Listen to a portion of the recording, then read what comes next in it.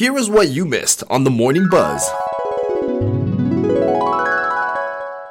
Now, you guys know when I say Ikea, I always think of that's the place where I always get lost and I have a hard time getting out of the building. Well, it seems Ikea Canada, to be specific, they've actually unveiled a new mascot and it's getting a lot of mixed reaction. Some Canadians are very much amused by it and others are terrified by the whole thing altogether. So yes, on their TikTok, they're asking people to vote and pick what you want to name this mascot. Now, if I was to describe this mascot to you, it looks like something like a kid in kindergarten would have drawn up and it came to life. That's to me what it looks like, because it's just basically a person, just a body in overalls, and then this big giant smiley face that looks kind of freaky, if you ask me. Straight out of a horror film. Yes. It looks like a construction worker. Does it not? I don't know, kind of a construction worker that makes me uneasy. Right? But my question is, why does IKEA need a mascot?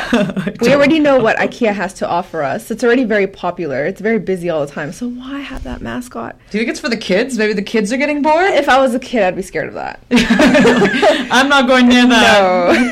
It's not far off from like the, you know, whenever it's Easter and you see those like Easter bunnies. Those creepy Those Easter creepy bunnies. Yeah, this is what it's taking me to. Or like the Michelin Man, the tire Michelin Man. That's Yeah. kind of reminds me of. Michelin Man's cute. There's some that don't make it that cute. No, Michelin Man's like a nice little marshmallow. Michelin Man gives me comfort. This IKEA mascot, on the other hand, I don't feel comfort. I feel very uneasy. You feel like you want to run away? I want to run away and walk the opposite direction. The horror films में जो clowns होती है ना, we can just add the IKEA guy into the mix, right? Because he looks completely something out of a spooky movie.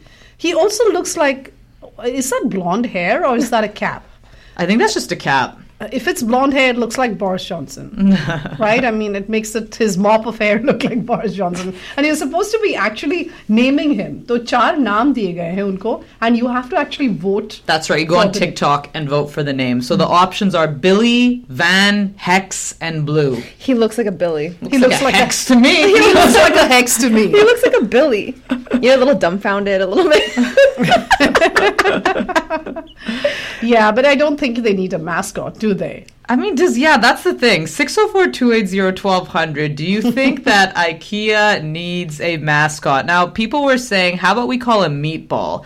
I think that makes the most sense. Think about it. Why do people go to IKEA to go and eat the meatballs, right? That's what I always hear from my friends. It's like they enjoy the meatball. So call him a meatball. I would call him macaroni. Macaroni. Yeah, I suppose with the coloring and stuff. I was thinking of like eco. Eco for IKEA, right? So eco.